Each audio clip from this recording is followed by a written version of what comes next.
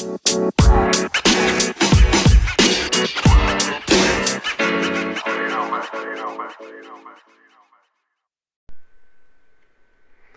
and welcome back to Too True to Lie with Harry Day. We're going to do another installment of fun-filled facts.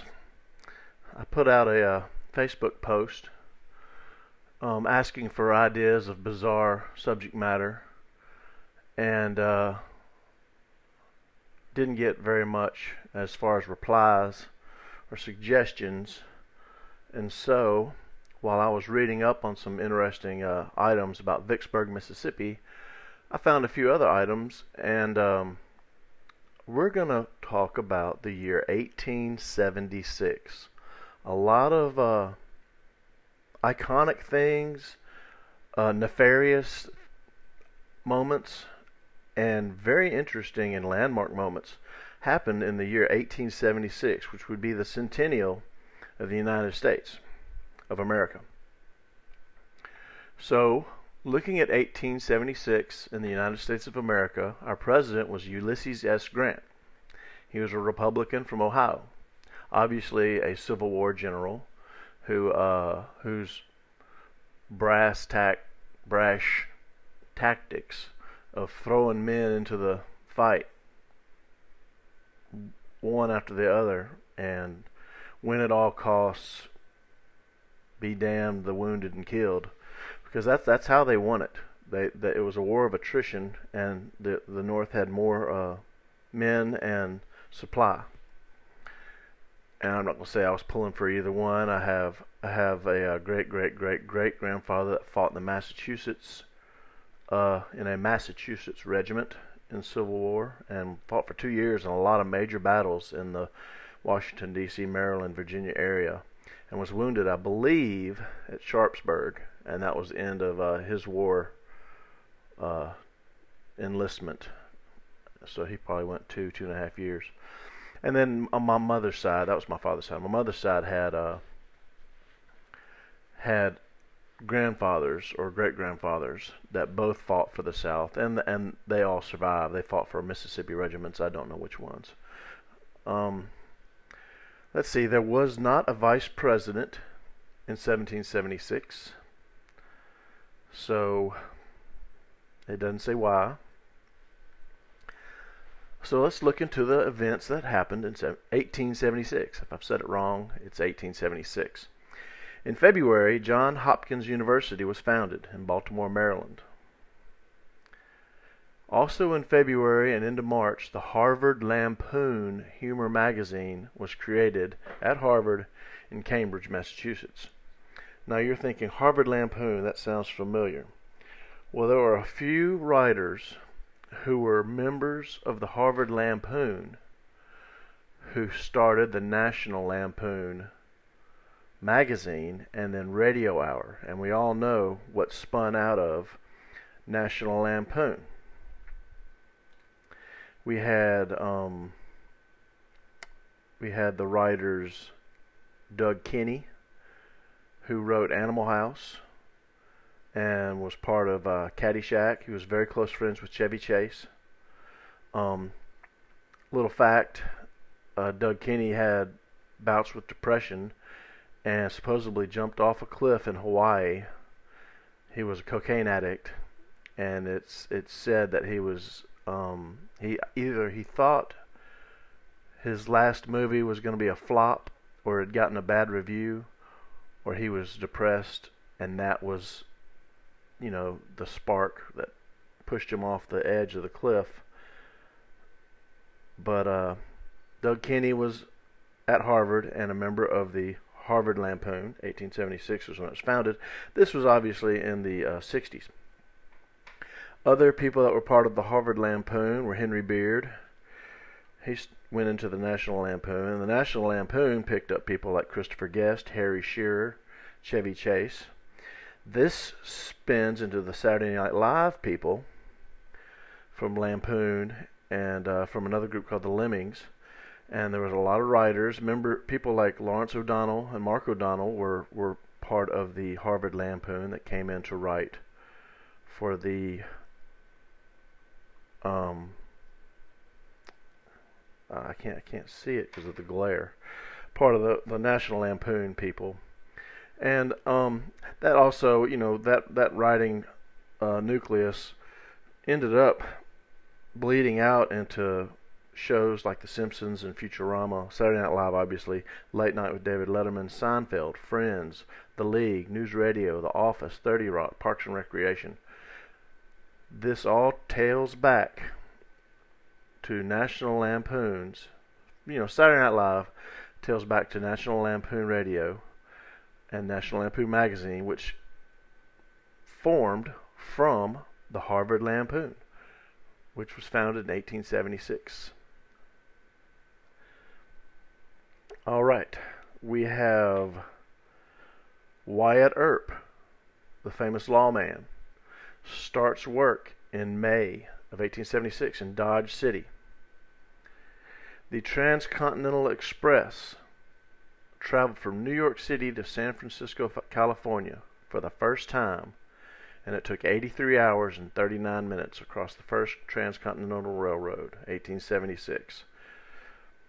I think the railroad was complete by 1870, crossing the United States in that time frame. It wasn't 18, it was before 1876. The Battle of Little Bighorn took place in late June, where George Armstrong Custer and his regiment of just under 200 men, somewhere in that number, were surrounded and wiped out by over 1,000 Lakota, Cheyenne, and Arapaho Indians, being led by Crazy Horse, who was a Sioux, and several Cheyenne Indians who had a bone to pick with Custer because of cavalry raids on supposedly peaceful villages in the past, one in Oklahoma in Indian Territory, and one in Colorado, which wasn't Custer. It was a local governor in the Colorado Territory, and both of those villages that had multiple tribes of Indians in them, but the one that was in Colorado was the Cheyennes were led by Black Kettle, and Black Kettle was also in the Indian Territory in Oklahoma, and that's where he and his wife were killed trying to escape on horseback. And it is well known that Custer and his troops did storm into that end of the village, but village of Kiowa and a branch of the Apache and several other smaller tribes were camped all along the river beyond the camp that the cavalry went into, which were Cheyenne. And they killed several Cheyenne, but they ended up noticing that they were going to be overwhelmed. And this was years. This was in the 1860s, 1867. They had the U.S. cavalry and Custer and his men had to pull out, and they took, they took like 200 women and children and elderly people with them, and had them march on either side of the troops while slowly retreating out of the village where they attacked, so they could protect themselves. It was almost like human shields. And really, it's a smart battle tactic, even though it's probably not ethical. There was a company of soldiers that rode after some warriors that were fleeing the village, that ended up getting pinned down. I think there was 20 or 30 of them, and they were wiped out by 100 plus Indians on this little bluff just outside of that village. So you score a few wins for the U.S. cavalry, and you score a few wins for the Native Americans. It's war. What always struck me strange about the Indian Wars and taking absolute control of the lands across central United States, and I've driven across it multiple times, is when you drive across that open land, it's vast open land, and you don't see anything. You see some fences here and there. You see a dotted farm here and there. Along the roads, you see stores, occasionally gas stations, little clusters of houses. You'll come to a town, but it's just vast, wide open space. And you really don't see cattle. You don't see horses, you don't see buffalo, you just see wide open space. And so all these, a century and several decades ago, we had all these wars just to keep people safe, I guess, because when, the Indian tribes fought against each other brutally before we came along, and the Europeans before us that brought disease and killed about 90% of the Indian population throughout the Americas, North and South and Central. That's a fact. The Spanish were just absolute genocidal killers by mistake, by bringing pigs and themselves into Central America, South America, and the Southwest and Florida over to Texas. Their diseases just wiped Native Americans out, and they didn't want that, because they were often they got along and had them as trackers and help. The U.S. cavalry had Indian trackers and scouts that didn't like who the cavalry was looking for and going after, because there were bands of Indians out there who would attack wagon trains of families who had like a rifle and 2 horses and an ox, and a band of young natives seeking blood sport to become men, because that was part of the culture, were killing these just people and women and taking kids captive or killing them. They did both. It's brutal times. I'm not blaming either side. It was just brutal times, and I'm glad it's not going on now, unless you live in Chicago or possibly New Orleans, because people are getting shot, y'all. And we're back. I had a telephone call, and when we get telephone calls here at Too True to Lie, the recording gets paused. And it was my mother, and so I took the call, and I don't know. Have you learned now that my memory is not very good? I need a number 2 sitting over here telling me what we were talking about, what we were doing. I know what I was talking about, but I was going on and on about the Indian Wars and the brutality of the times. And we're going to move on from that, and I'll splice this together later. Obviously, we know on July 4th in 1876, the United States celebrated its centennial. Colorado was admitted as the 38th state of the United States. The next day, August 2nd, Wild Bill Hickok was shot in the back of the head in Deadwood, South Dakota, playing poker, and the dead man's hand was thrown to infamy in poker, aces and eights, and it wasn't a full house of 3 and 2. Isn't that how that works? It was a 2 pair, aces and eights. Thomas Edison, 6 days later, this is all August, receives a patent for his mimeograph. Do you know what a mimeograph is? You'll have to look it up. The Southern Pacific line from Los Angeles to San Francisco was completed. That's a railroad line going up and down the West Coast. It did not go along the coast. It was still rough and rugged. It probably went up through the I'm going to say Simeon Valley, and that's not what it is. The valley that runs through Central California. I don't have it in front of me. Couldn't tell you what it's called right now. Let's see. September 1876, the Jesse James Cole Younger gang tried to rob Northfield, Minnesota. That is where most of them were shot or killed, and they made their retreat or were captured in Minnesota. Jesse James went on. He had been in the Civil War as a young man, along with a lot of them that were older than him. He was young compared to his brother Frank and some of the other boys. But a lot of them, 3 of them went to hospitals, shot up. One of them relished in the notoriety that he was getting from this, but he was still a jailbird. And would you rather be... And I'm back again. My mother butt dialed me and was not there. And we were talking about Northfield, Minnesota. But now we're not. There will be a dub link connector that you just heard a little minute ago. Some short 1 second detail I'll use. Texas A&M University in Texas is open for classes October 4th, 1876. Remember, this is 1876 we're looking at.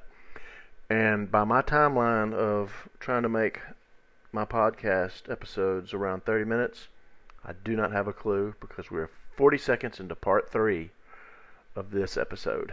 So, hooray. The American Library Association was founded in Philadelphia, so read a book. I've written 3 that I've had printed out by myself. Get in touch with me through harrymday.com if you want to get one of my books or all 3 of my books. I'll make a deal. I've got 3 more on my computer that I have not put into print. One's too long wouldn't be economical to put into print. Another one is much shorter, a novella that I'm going to put into print next. It's a Lampoon of Hollywood. Since we're talking about lampoons, the presidential election in 1876 in November ended in dispute, and no new president was decided until 1877 because the electoral votes were split because too many electoral votes were in dispute. Remember, the electoral vote system is there to protect the integrity of the nation.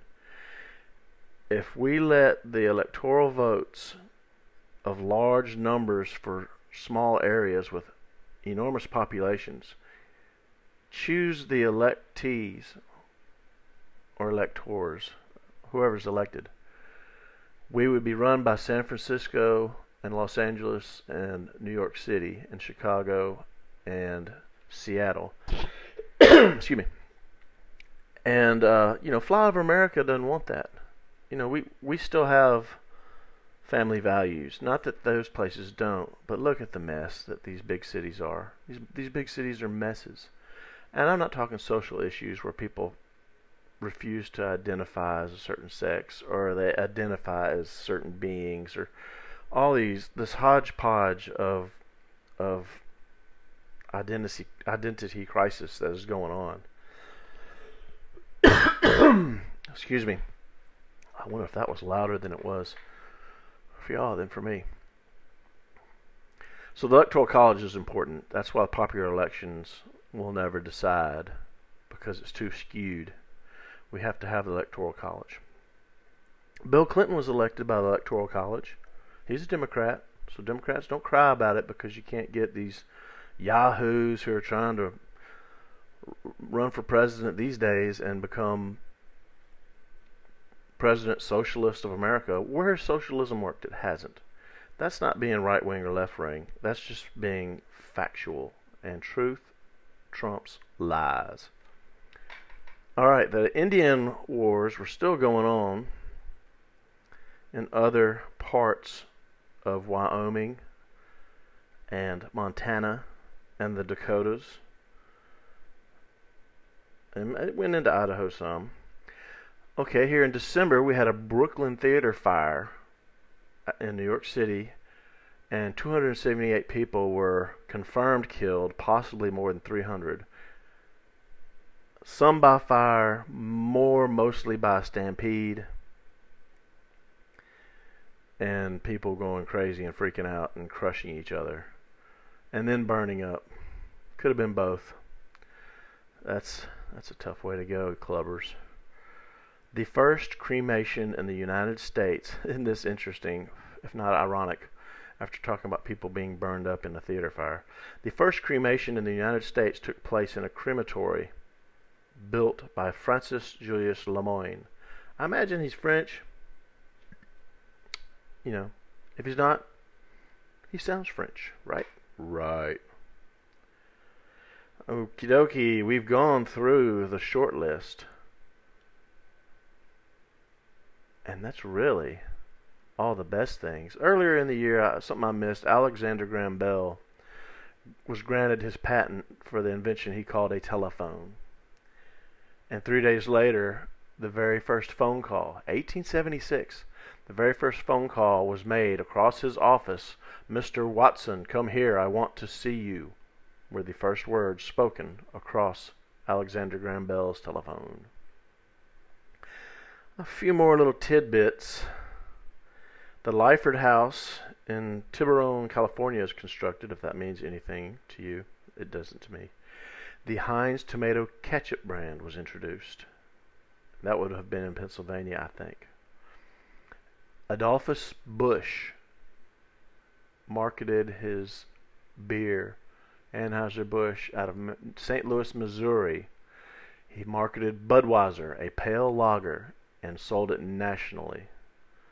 I don't know if that's the first nationally sold beer, but it's got to be the most successful American mass-produced beer. I drank a lot of it back in the day. Bud Light. Bud was heavy. I remember the Bud commercials. What's up? Budweiser? Drinking a Bud? True. It was.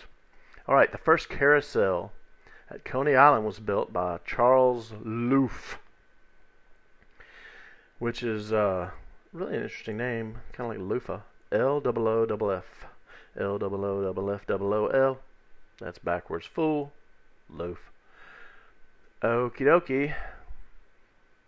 During 1876, in the scale of time, we were in the Reconstruction era. It was considered early stages of the Gilded Age. And there was a depression going on. This was right smack in the center of the depression of 73 to 79. In sports, the Chicago White Stockings win the first National League Professional Baseball Club championship. The Chicago White Stockings. I wonder what they turned out to be. Maybe the Chicago White Shoes? No. The Chicago Whiteheads? No. Wait. What are they called? The Chicago White Pantyhoses? No. Help me out here. Where's my assistant? I know it's something that's like a stocking, but I can't think of it. Yale won the college football championship that year. Go Yale. I guess everybody was too busy being ironic and sarcastic in Harvard, forming the Harvard Lampoon to play football and cheer on their brethren in the Harvard-Yale game. We got some famous births. I'm going to run down them, and if I see a name that I recognize, I'll say it. Jack London was born 1876. I don't see any more I recognize. Sherwood Anderson, a novelist. Nope, no one there I recognize. A famed wife and assistant of Harry Houdini, Bess Houdini, was born that year. Mary Ellicott Arnold, a social activist for women, was born in 1876. Alpheus Philemon Cole was a portrait painter. I do not know the name, but he must have been somebody. Marvin Hart, the heavyweight boxer, was born in 1876. And last and least, we have the deaths of 1876. George Trenholm, the second Confederate States Secretary of Treasury, was stricken dead in 1876. He was just short of 70 years old. Braxton Bragg, a Confederate general, died in 1876, not of war wounds. Wobble Hickok, George Custer, we know that. Charles Goodyear, who was a politician, I don't know if he was the Goodyear of Goodyears, died. The First Lady of the United States, Eliza McArdle Johnson, President Johnson, the president during the end of the Civil War after Lincoln was killed. His wife died. And Gordon Granger, a U.S. general of the Civil War, died in 1876. And I think it's safe to say anyone born in 1876 is not alive today. But I would imagine their work or their words may still be around. And you may come across it and get to enjoy that.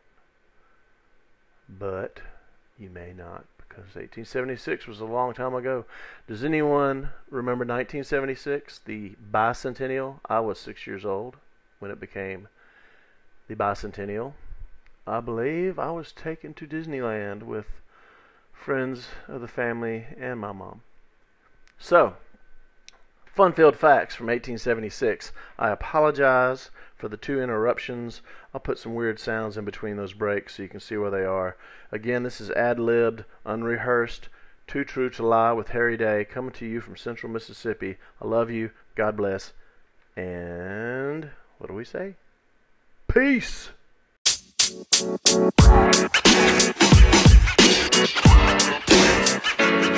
know, man.